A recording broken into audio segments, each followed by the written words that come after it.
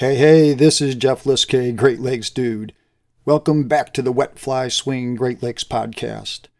This episode, we will continue where we left off, building our road map to Great Lakes Steelhead. We're going to cover the equipment, presentations, and of course the flies. Here we go. Our main man, Jeff Liskay, is back on the podcast, and he is going to continue on the deep dive into all things Great Lakes. But before we get there, let's hear a classic Great Lakes story from Jeff before we get started. Dave and I chatted a little bit before the episode, and we thought it might be really cool to do a little story at each beginning of each episode. So let's step back into our time machine and head back to the year 1971 when I landed my first king salmon. It happened on Rocky River, my home river.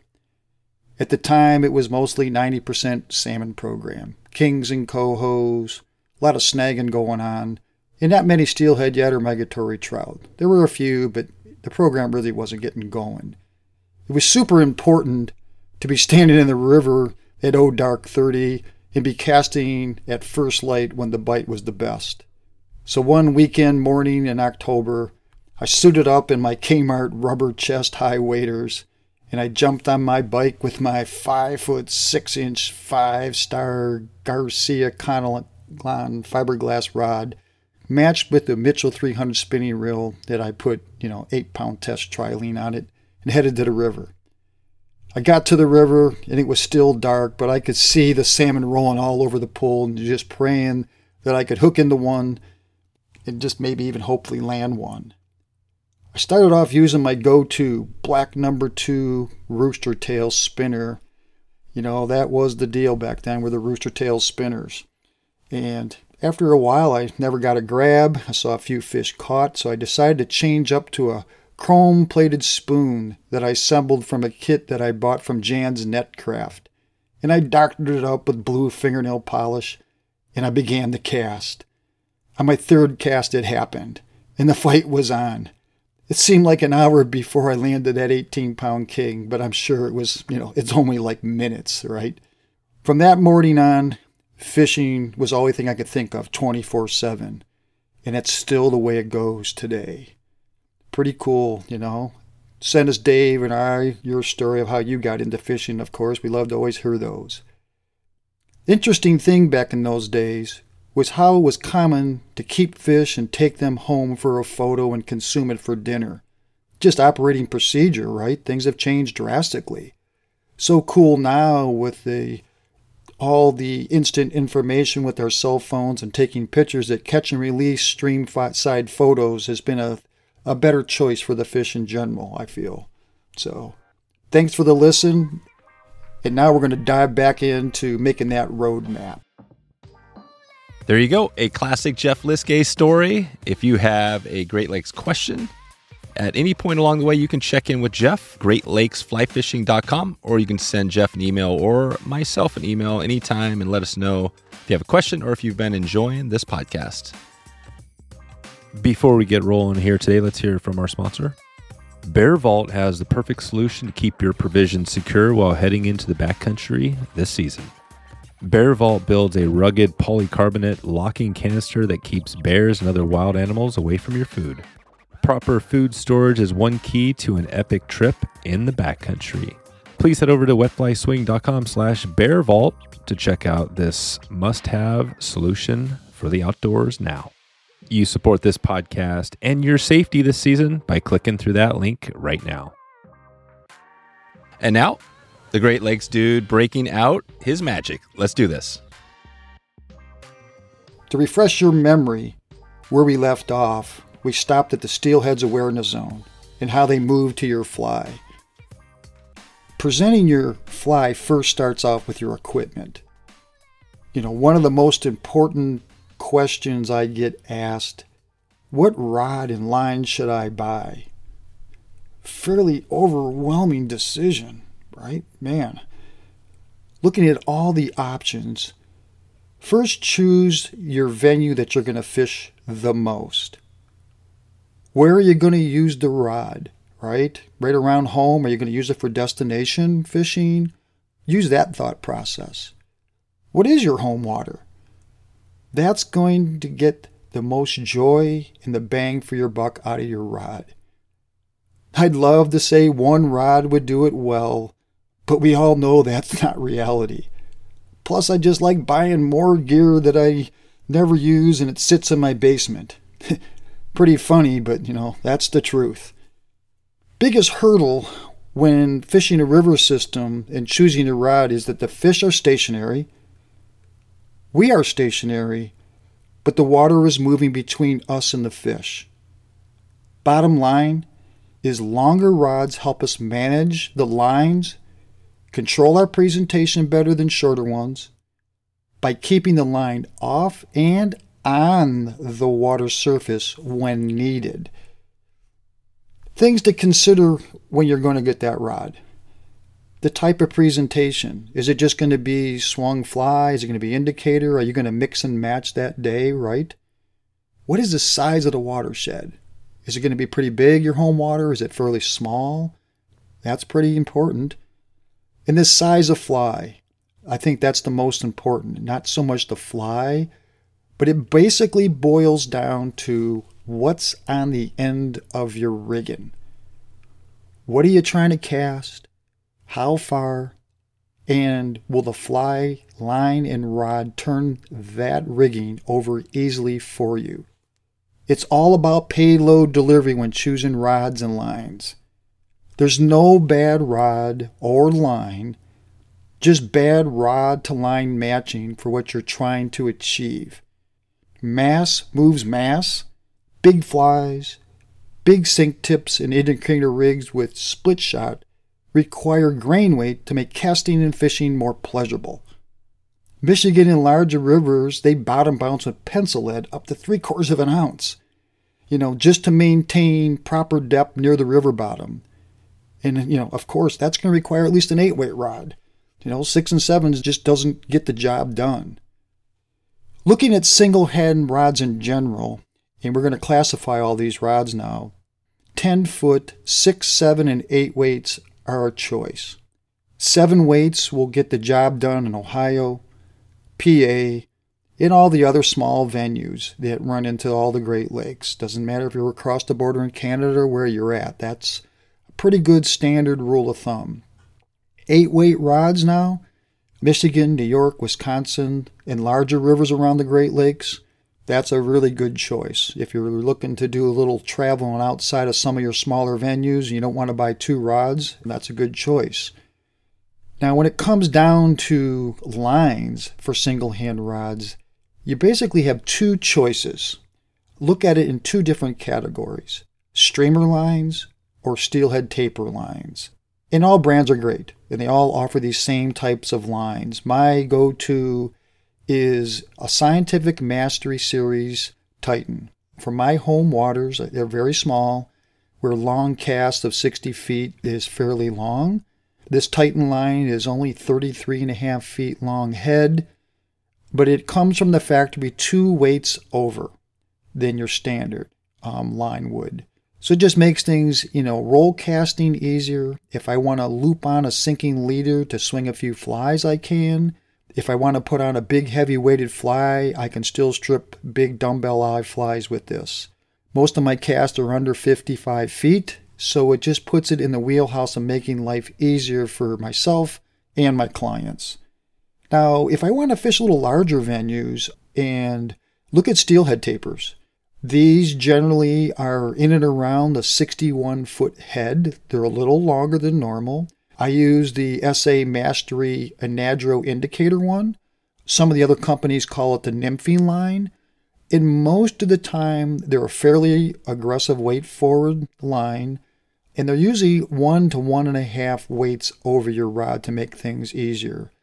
This will help out for your bigger rivers, your longer casts, farther mending situations, and just make it a little more pleasurable when you're stepping into the arena of where you're making casts consistently over 40 feet or longer. So if I had to choose one rod, that might do it all, where you could fish the smaller venues and the larger venues, I'd have to say it'd be a 10-foot, 8-weight single-hand rod. It just, overall, you can get the job done. You won't have to buy a 7 and an 8. It's going to be a little heavy on the smaller venues, but it might be a little bit not undergun when you get to your larger venues. So now let's look at switch and two-hand rod setups. Ohio, PA, New York, and all the other Great Lakes venues, you need to classify it in two categories.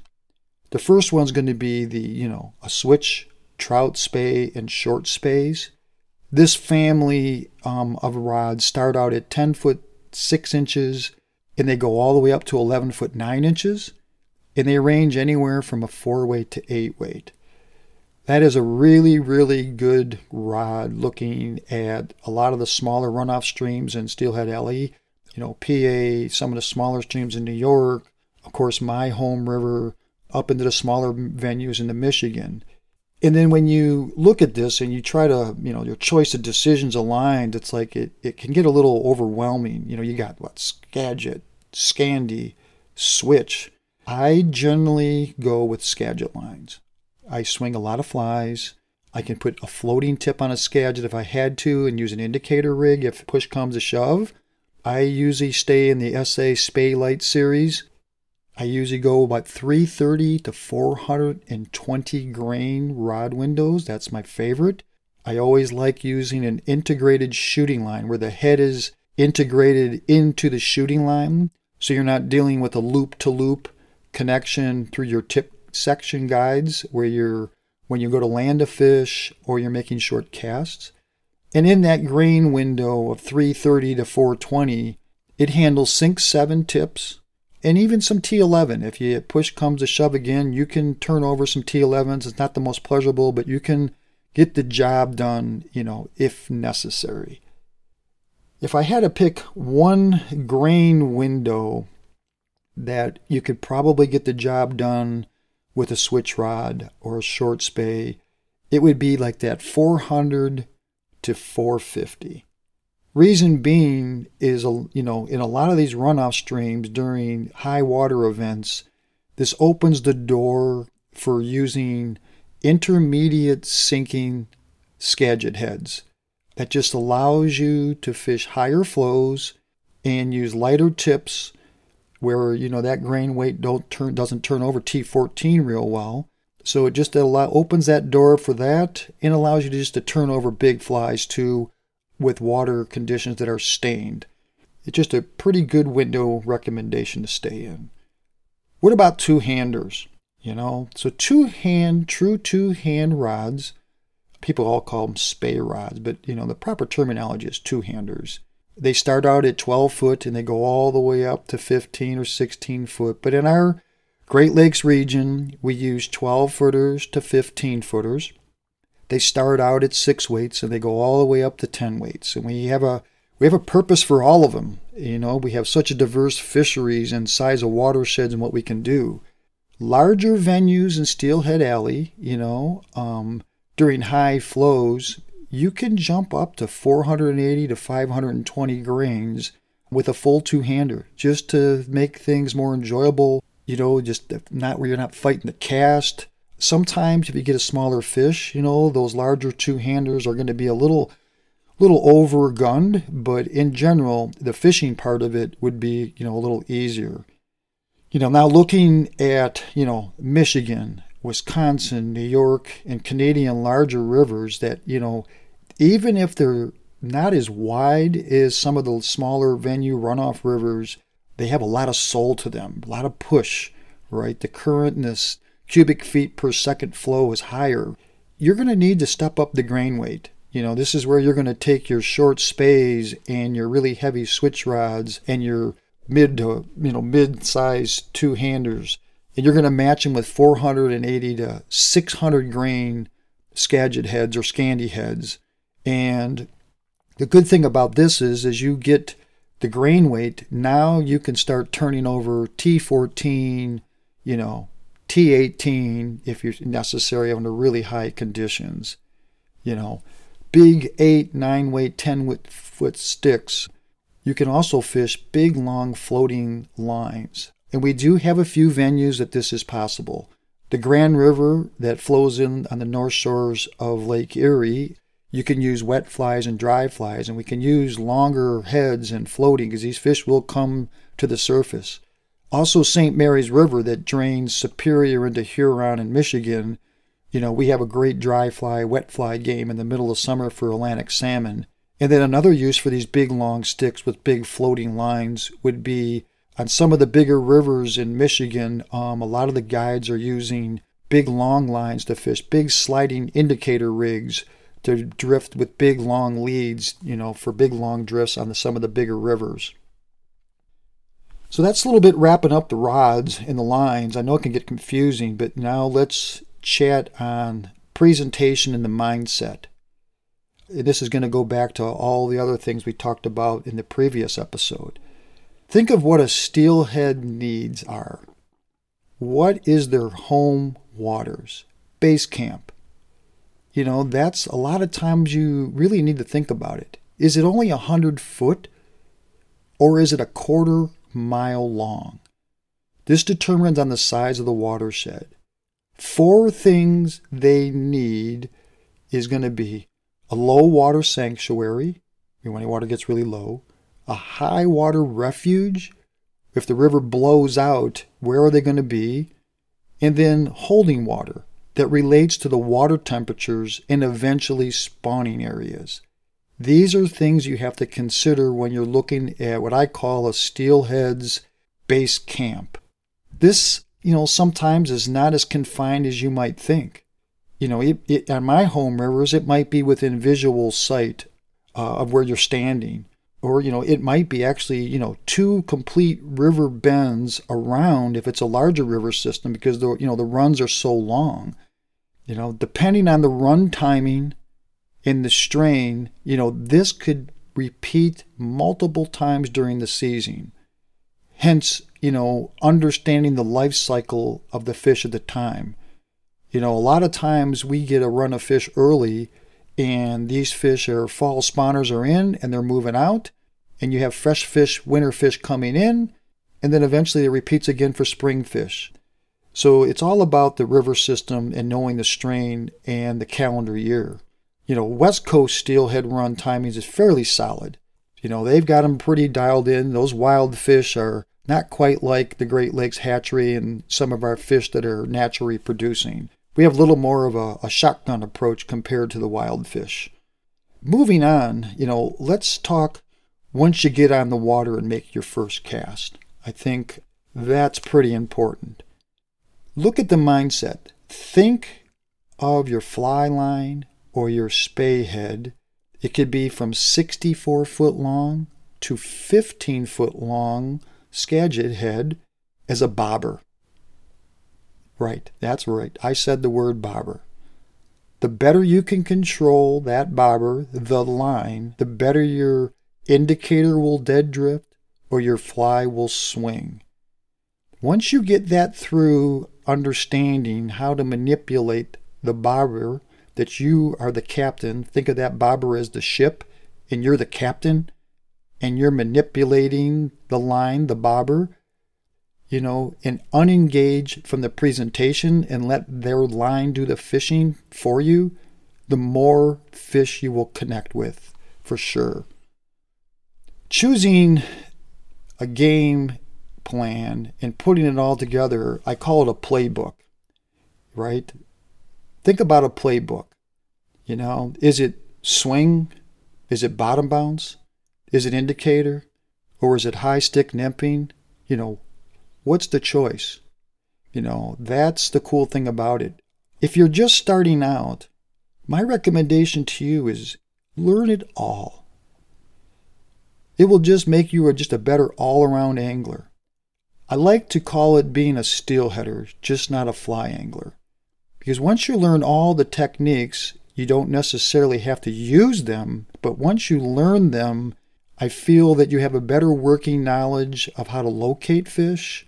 You have a better knowledge of how to use your preferred presentation better because you just are connected with the whole fishery and the fish itself. My suggestion to you would be to allocate a little portion of your day to work on something new. Maybe explore a new water. Work on a different presentation. Maybe swing a fly or take the swung fly off and run an indicator through there just to make sure there's no fish in that run, just to give you confidence again, right?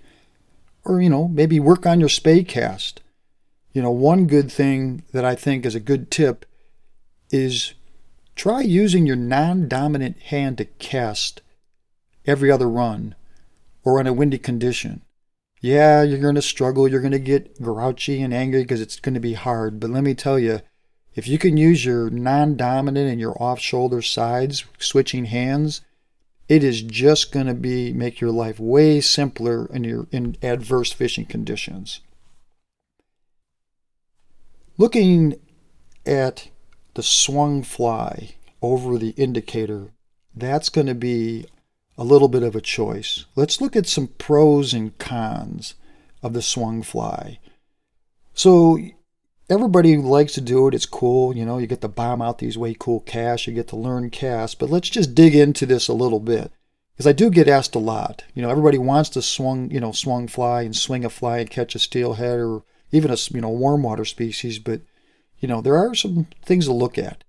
Some of the pros, I think, is you're able to fish higher water levels. You cover more water, and it is a great searching tool for you to find new key holding and resting areas. It really showed me in places that I never really thought a fish could lie was when I started swinging flies and I was hooking fish on high water conditions that were 10 foot off the bank, or when the water was out of proportion in British Columbia skating dry flies, and I realized they're only like 6 to 8 feet off the bank. They're not out any more than that. So it's a very good learning tool. And there's less casting fatigue either. If your shoulder's starting to bother you and you're going to engage with two hands on long fishing days, it's really good. Even using an indicator on it, you can use both hands to take that wear and tear off your shoulder. And there's other options. Overhead casting on piers, jetties, and breakwalls. It just makes it way easier to make long casts. You have to get a stripping basket, but, you might even be able to use them, for saltwater applications too, if you're so desired. Now, what about the cons? Well, the cons, it's not the best in low water conditions, because if you have to use waterborne casts and you don't have much back casting room, it can get a little noisy. You could always go to Scandy lines and quiet it down a little bit. But in a lot of my smaller venues, when the water gets low, there's no flow. So at that time, a single hand rod would be way more productive. The next would be you do not connect with as many fish. I am going to go on record saying that, the challenge of swung fly fishing is that you are not going to expect to connect and land as many fish as you would with other techniques. I'm going to say it's probably as high as 7 or to 1, maybe 5 to 1 during some courses of the day. Are there days that the swung fly is going to outproduce a dead drift? For sure, but in reality, you will not connect with as many fish. It's more of the challenge as an angler. And you're going to need to get some specific lines to do the swung fly to make things easier, as we went over all the different lines available.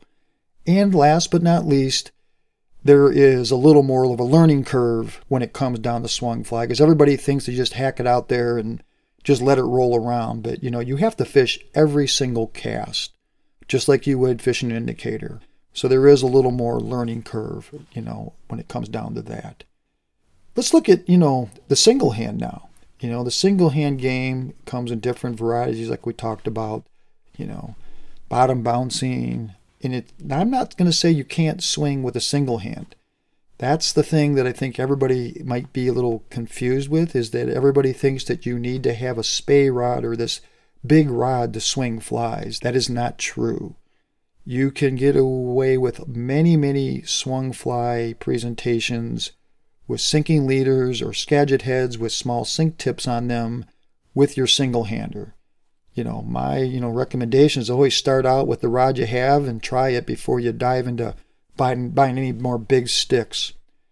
So the pros of single hand is you have to have one, right? You just got to have a single hand steelhead rod on the Great Lakes. It has all the different, it's the most effective and the most versatile. And you have to have it, in your arsenal and then move from there. You can use it for other species. Just because it's a 10-foot rod or a 10.5-foot rod doesn't mean you can't go chase bass or pike or anything else or light saltwater species with it either. So it's a pretty good, purchase price just to have in your arsenal. The cons now with single hand is that, included in this, the aging angler sometimes, it's a casting fatigue. Casting all day with a single hand rod, if you're turning over big flies or a longer cast or, larger venues, you can get wore out casting all day. Casting into the wind, it just sometimes makes it a little bit harder with a single hand rod. The cool thing is that you can't make a mistake. You just got to get out there on the water and feel the river push against your waders. That's just a great day no matter what rod you have or what rod you decide to fish with for the day. Drifthook has pre-packed fly assortments for every stage of your fly fishing journey. Their professionally curated fly fishing kits are crafted so you can catch more on your next outing. Each kit is organized by species and includes instructional videos and easy-to-follow guides. I've got the nymph box right here in my pack, and I've been loving this. They've got everything from the tiny zebra midges with a little flash, or all the way up to their large go-to guide flies. This box has you covered for all conditions. And were you thinking Euro nymphs? They got that covered as well.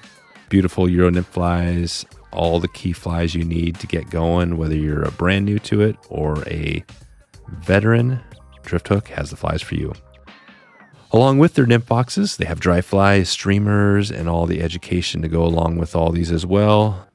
These are fly shop quality flies, hand-tied and inspected before being carefully packed neatly into these boxes. And Matt personally packs and prepares these boxes like he was tucking the kids in for bed at night. Cozy, comfortable, and just the right amount of love. Whether you're an experienced angler who needs to stock up on some flies or get a great gift for the family, Drifthook has you covered. Check them out right now. That's Drifthook, wetflyswing.com/Drifthook, and use swing at checkout to get 15% off your next order. You support this podcast and small business by checking out Drifthook right now. So moving on, fishing is a game of angles. That's going to be the key. Think of it: angler position, boat position, rod position, and casting angle are all part of the equation when you're going to present a fly, no matter what presentation you choose. We have two ways of presentation. This is the way you have to look at it. Parallel with the stream flow and the river banks, or across the river from the far bank to the near bank where you're standing, or the boat is positioned. This is going to bring us back to where the other episode we talked about the grid system, or the graph paper analogy. This is where you're standing in front of a pool and you lay a piece of graph paper on the surface of the water. And you have the lines that run parallel with the current, and then you have the lines that run across against the current. And we use the analogy of how big or how small do we make these little squares. And remember we talked about that fish's awareness zone? Always consider water temps and water current speed that you expect the fish to hold in. Don't use the mindset, I caught one here last time and expects to be there. I think that's what I see a lot of, anglers that don't get a chance to get out on the water that much. And I'm guilty of it too, is if I've caught a fish there the day before, the week before, I said, well, maybe, they probably should be in there again, right? Most likely they will be where you left them, or there'll be fish in that one of your favorite areas or runs. But what I want you to think about is that they could be in a different section of the run. Remember how we've talked about dividing that run up into 3 sections? Just think about water temperature. Those fish could have been The water could have been a little warmer and those fish were in the head of the pool. This time that when you go back to revisit your favorite section or runs, these water temperatures could be colder and the fish just move back, anywhere from 50 feet to could be almost, 100 yards depending on the length of the run. So think about that too. When you are using your drifting and dead drift presentations, this is where you're going to imagine using the parallel lines of the graph paper. You're going to be drifting parallel with the current. You're going to be trying to match the bubbles speed that's running down the seams, and you're watching the bubbles and working down the run. You're going to want to try to match that and, duplicate their speed. Starting, working the near shore waters and working out into the current. Rule of thumb to start off with, when it says where do you cast, is with cold water, 38 degrees and under, fish the near slower waters and then work your way out to the current. Meaning that start out a rod and a half away. And if there's any current there at all, it could be really painfully slow. But in cold water, fish close and then work your way out to the current. When water temperatures start warming up, 40 to 50 degrees, then you can start working closer to the seam and work into the current a little more aggressively. And then if the water starts to get over 50, you can start in the seam and then work right into that main current right away. I think that gives fishing guides a really good, I'd say, opportunity over just the average angler, is that we can eliminate water very quickly just by knowing where the fish aren't with water temperatures. Like walking by water that you might consider that you fishing, but we'll walk by it because we know that the speed is not basically going to be right for that water temperature or water visibility. Think of invisible structure. That's the key. Everybody thinks of like, oh yeah, steelhead, of course, use wood and they use rocks, right? That's visible structure. But think of water temps versus current speed, more so when you're choosing your, casting areas over actual visual structure. So we know on the graph paper that we're going to be using the parallel lines. Now, what about the swing game? So the swing game is the same thing. Use the same process when swinging flies. Warmer water, expect the grabs out into the main current or the seam, farther away from you. And colder temps off the seam or even, a lot of times on the hangdowns. Do not, when that water temperature gets down in below 40 degrees, especially in the 30s, do not get in a rush to strip your fly back into the head and make another cool cast out to the far bank. Everybody loves to make these cool casts, right? But I'm just going to go on record. That's probably the number one thing that I have to tell my clients is in colder water, these fish are going to gravitate, like we said, to that near, closer water, that slower water, and these fish are not going to be super active in moving towards your fly. So there's times that I'll let that fly marinate and on the dangle swinging down there below me for, seconds. Not just immediately it straightens out and strip it in and bomb it out again. If the water's really warm, of course you don't let it on the hang down as long as you expect them to get them out in that faster current. Think of how you can present the fly the best in the ground zero area. I think that's the main thing when it comes down to a swung fly, is that we all sort of expect, when we're fishing an indicator of like, oh, that's where we think we're going to get the bobber to go down, right? Well, I think as a swung fly angler, use that same analogy, right? Think about angler position, right? am I going to be on river left or river right if possible? And where is going to be the best position for me to intercept the fish? A lot of times, if it's a ledgy situation or wood that I expect those fish to be laying against, I will actually position myself on that side of the river, even if it's a little bit of a nasty wade. That way, when my fly comes down on the hang down, that fly is going to be hanging down in their faces. It's going to be hanging off the ledge, where if I was on the opposite side, I cast to it, that fly, by the time it gets down, you'd have to have a really active fish to come out and charge it. Warm water temperatures or summer runs, yeah, for sure, but in and around the Great Lakes, a lot of times you want to position yourself where on the hang down you expect to catch the fish.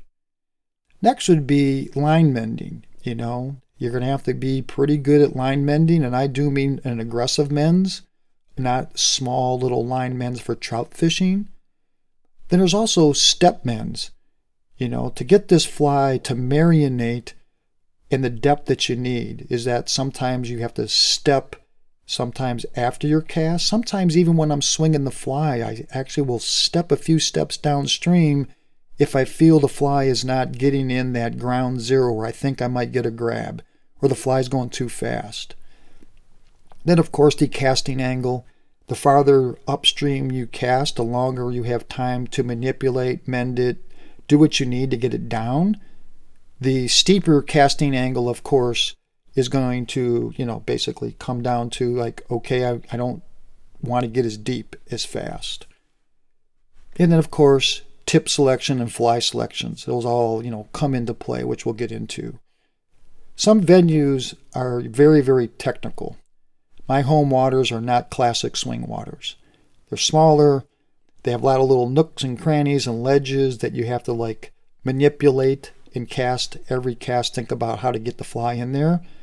It just, each cast to be fished, just not use the mindset of let it, cast it out and let it roll.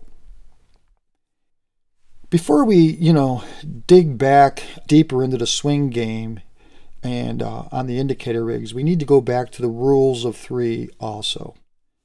In these rules of three, when it comes down to the actual rigging for all these, is that we need to have 3 sizes of everything.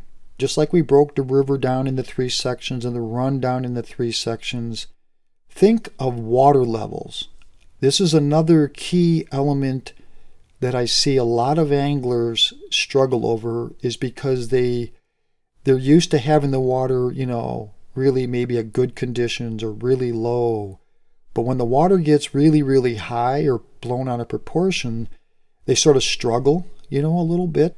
So when you have your single hand rod and you're using indicators, I want you to look at purchasing 3 sizes of indicators and 3 sizes of shot.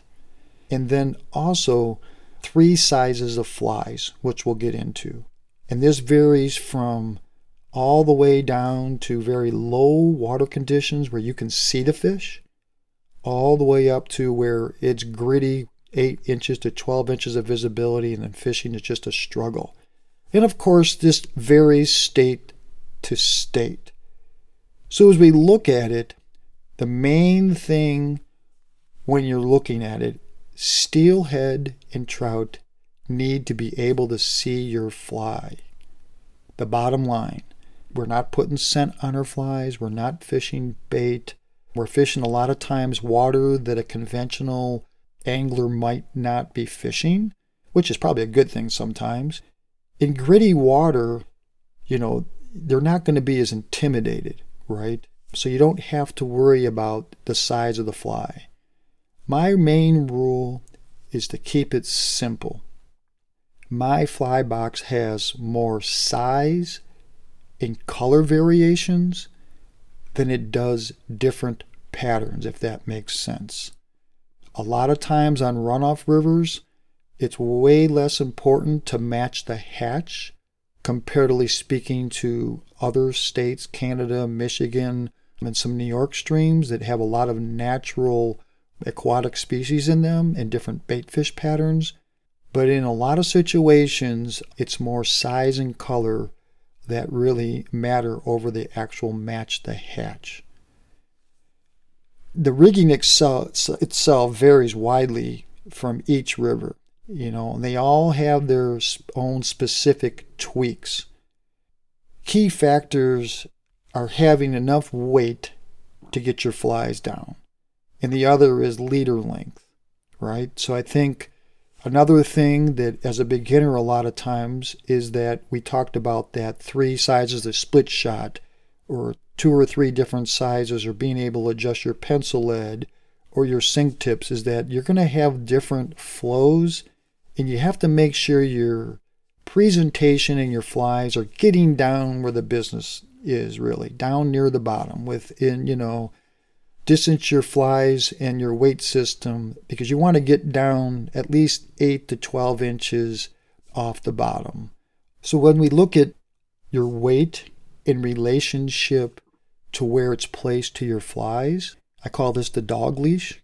This is pretty darn important from different venues and from state to state. In Steelhead Alley, we might go as short as 8 to 12 inches from our split shots or our sink tip to our flies. Because we're usually fishing a little bit dirtier water, but it's a lot of little ledges, and it's a runoff shale system, spate rivers, where these flies need to drop off and you need to get your weight right down with it. You could use weighted flies. That would be another instance you could do that, sure, and incorporate with longer leaders, but I generally use unweighted flies with shorter weight placement to flies. If you're looking on the larger rivers in Michigan, in New York, where the waters are clear, you might stretch it out to 4 to 6 feet. These fish are really heavily pressured. The water's cleaner. They have some water hydraulics where the steelhead not all the time are on the bottom. So you want this really naturally flowing system that's coming through the river system. Rule of thumb is you start out maybe 2 foot, 3 feet, but if you're not getting the results that you want, don't be afraid to lengthen up that dog leash and let that fly move around a little bit, AKA, especially on the Niagara River for sure, where those fish could be suspended anywhere along the water column in that river. Rule of thumb for the distance between your weight system or your tip system is cold or dirty water, fish it shorter. Warm and clear waters, fish it longer away from it, and experiment. And I'm sure everybody has their own opinion, but that's just a good general rule. In many, of the larger Great Lakes rivers, the most effective presentation is bottom bouncing with pencil lead. To keep your flies near that bottom, in the riverbed. Super simple once you dial in the amount of lead needed for the flows, but a lot of times you're going to be swinging underneath sweepers and that, and it is the go-to rig, regardless if you're wade fishing or off of a boat. They call it the chuck and duck system in Michigan, and then also on the Niagara River. So I don't do it a lot. I've did it plenty in the past, but that might have to be a consideration to have the most success in some of these Great Lakes rivers. So now, I think this is going to be a really hot topic. Let's dive into the swing water, the swing game, and the waters that we try, and chat about choosing the right sink tip. It's probably the most frequent question, I get asked. Where the heck is my fly in the water column, right? Boy, it's all about fish movement. Can they see it? Can they move vertically, horizontally? What's the water temperature? There's only one way as a beginner that you really know where you're at, and it's when we get snagged on the bottom. And believe me, I get snagged on the bottom a lot. I fish extremely aggressive because most of the time my run timing of fish, the water temperature is fairly cold. very close to 40 degrees or under, and I don't get much movement from fish at all. So it takes the guessing game on for me is if I get a few snags during the course of the day, or I'm swinging a run and I start casting more upstream 90 degrees from where I'm standing or the client's standing, I'd like to see what it takes to get to the bottom, in that run. I'm getting pretty good at judging, and you will too. It takes things like that. But, it just makes it simple to break things into threes again when it comes down to choosing a tip. And these are 3 things I want you to consider. What current speed are the fish holding in? So this goes back to what can you expect these fish to be laying in speed-wise because of the water temperature? That's the key. Water clarity. How well can they really see your fly? Do I have to slow this fly down, where we're not driving by like a mafia drop-off and you're just blowing right by him? And it's like, what the heck was that? Was that a fly? Was that a leaf? Whatever. And then their awareness zone, like we talked about. Moving to your fly. And that correlates to both water temperatures and clarity. And then, of course, type of strain of fish too, but most of them are pretty consistent no matter where you go. On my home waters, on the Erie Tribs, where we have all this technical swinging, my thought is choose the tip to where we thought that ground zero where the fish will be. That sweet spot, right? That everybody's heard of the spot on the spot, right? Are they in the slow, tanky water? Maybe in the fast-moving water? Thinking of where you want to catch the fish is like setting up the swing so it presents the fly perfectly in the sweet spot. A lot of times, if you're going to find out that, the grabs are coming like off the seam, or I got that grab as soon as it was in that current. Sometimes is it on the hang down, right? So picking the tip that allows you to fish that water the most effectively. I'm going to throw a little, story into this that really opened my eyes. One year when I was sleeping in the dirt the month of September up in British Columbia for 4 weeks, couch surfing around and swinging flies every day from dry flies to, when the water started getting super cold, the big sink tips, floating down one of the rivers that were fairly narrow that had a pretty aggressive current to it.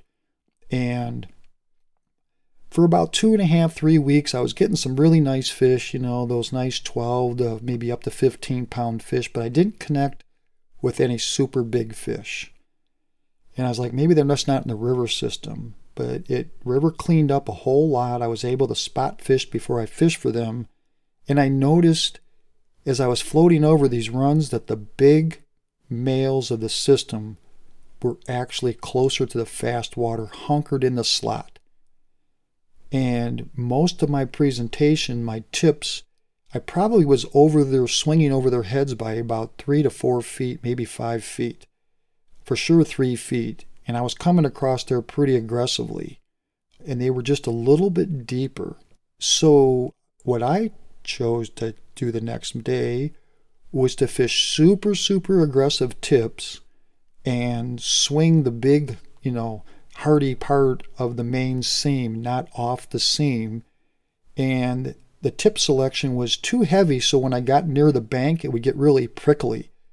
But believe it or not, day 3, I finally got one of those big males to chomp on my fly. So there is a little bit of thought process of big fish, big current. So that could even go for your home waters too. In most cases, it's better to choose the sink tip on the heavier side. That's my philosophy. And adjust water column depth and swing speed by the angle of your cast. I call it muscling tip. Think about more like manipulating your tip through the swing. Like if you have a heavier sink tip, you can cast on a sharper angle downstream.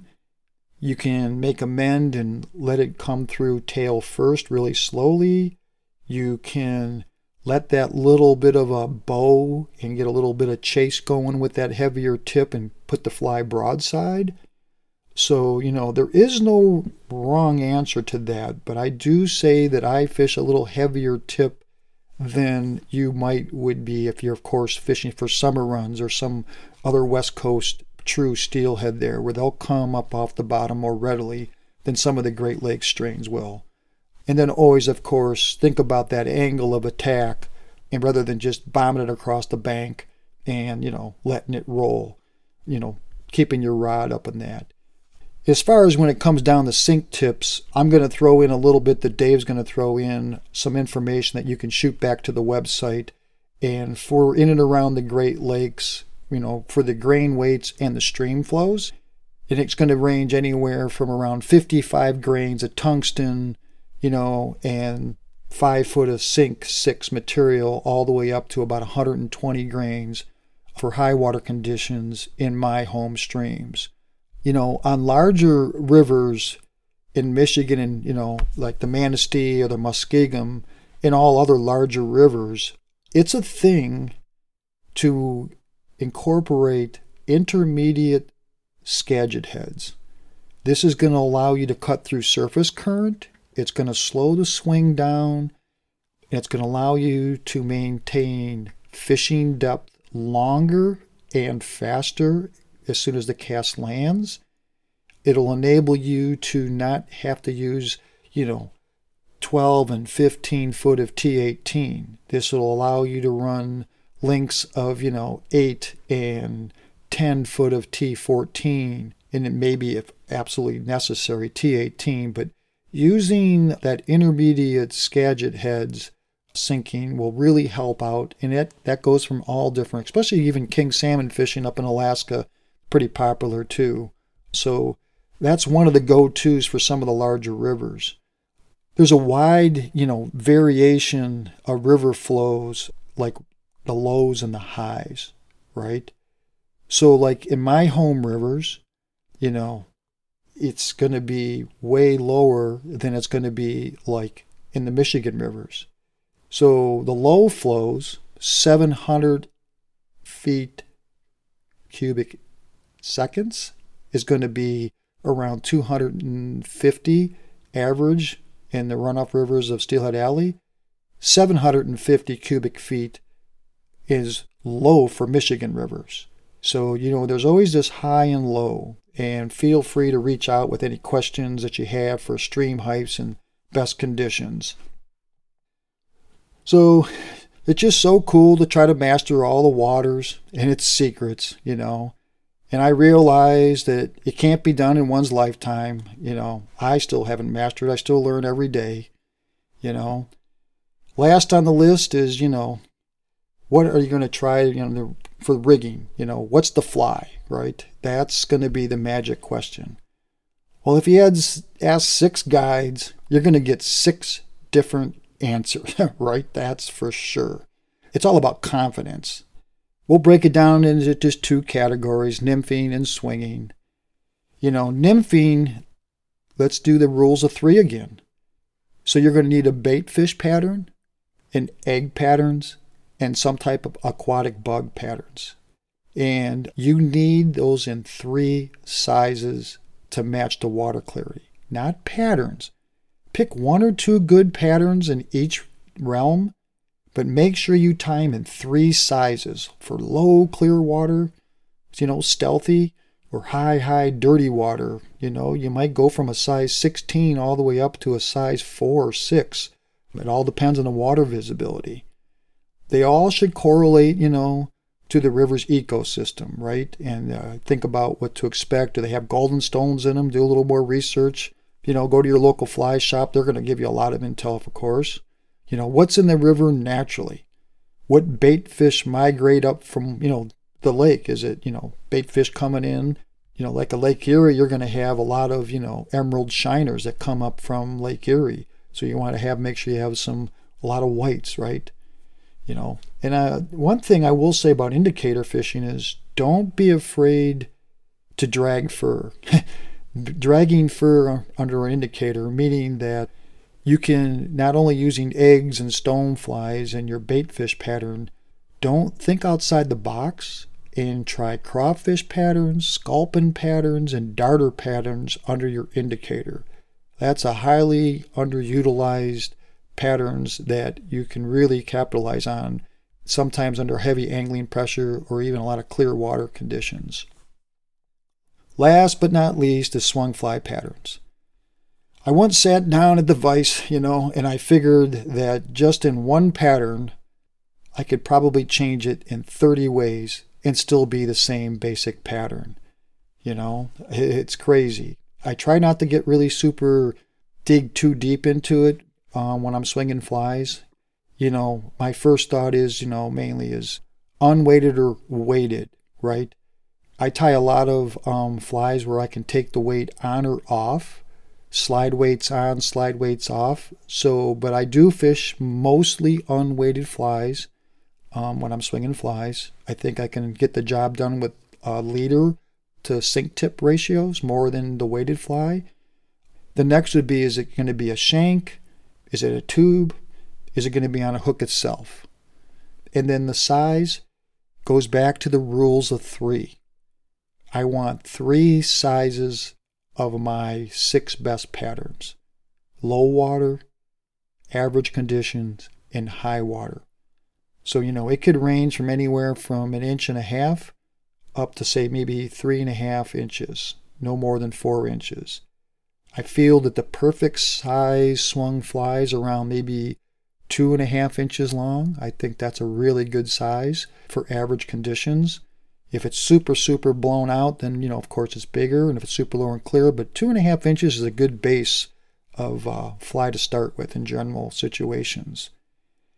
Colors, it's pretty obvious. Everybody sort of knows, the black, the purple, the blue, the pink, orange, white. Chartreuse are all base colors and you mix and match. If I had to choose a few color combinations, I think anywhere I fished, it would be Halloween. Black and orange, if it's on my wet fly, alley shrimps, if it's on my swung flies, anywhere I go, it's going to be black and orange would be a good, mixed with different colored flashes. Orange, pink, that is going to be for just moving fish to see what's around. Fresh fish moving in from the systems are going to move towards orange and pink. Where the darker colors sometimes will be a little more for the stale fish. When you look at those color combinations, though, I would say that I would go heavier on the black other than the orange or the contrasting color, and then I would go heavier on the orange over the pink for contrasting colors. And then on my home waters, white is a thing. That you have to have white in your box of some sort, just as a minnow imitation, especially when the water gets to be around 18 inches to 2 foot visibility or more. I think that's really important to have in your box, is that color combination. One thing to look at is the famous egg sucking leech pattern. We've all used it. It's been a staple for all of our boxes for all species of migratory fish forever. But Kevin Feenstra, I feel, was the first to take it to the next level. Full-time fly fishing guide in Michigan, swung fly, cutting edge from day one. He replaced that standard chenille front head with ice stubby material. And that has taken, I think, the Great Lakes fishing into another realm of productiveness. If you use his ice dub head style patterns and incorporate it to your favorite patterns, you cannot go wrong. I feel, I'm not so much about those heads pushing water as much as the contrasting subtle flash of that translucent ice dub over standard chenille. Last in the lineup, your needs in your fly box would be the family of river bait fish, chubs, sculpins, darters. And you want to have a pretty good half a box full of these in some earth tone colors.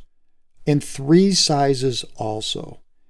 A lot of times when the water is clear and you get these large male steelhead that post up singularly, in these territorial spots, these go-to patterns of those natural bait fish that lurk around the bottoms, even gobies patterns. But if you just basically make it looking like a darter or sculpin in the natural tones, it'll look like some of those bait fish patterns that are in and around the river system naturally. And that definitely has to be thought of when you're swinging a run, especially in clear waters, and they're not going for the bait fish patterns, and they're not going for your standard, pinks and oranges and things like that.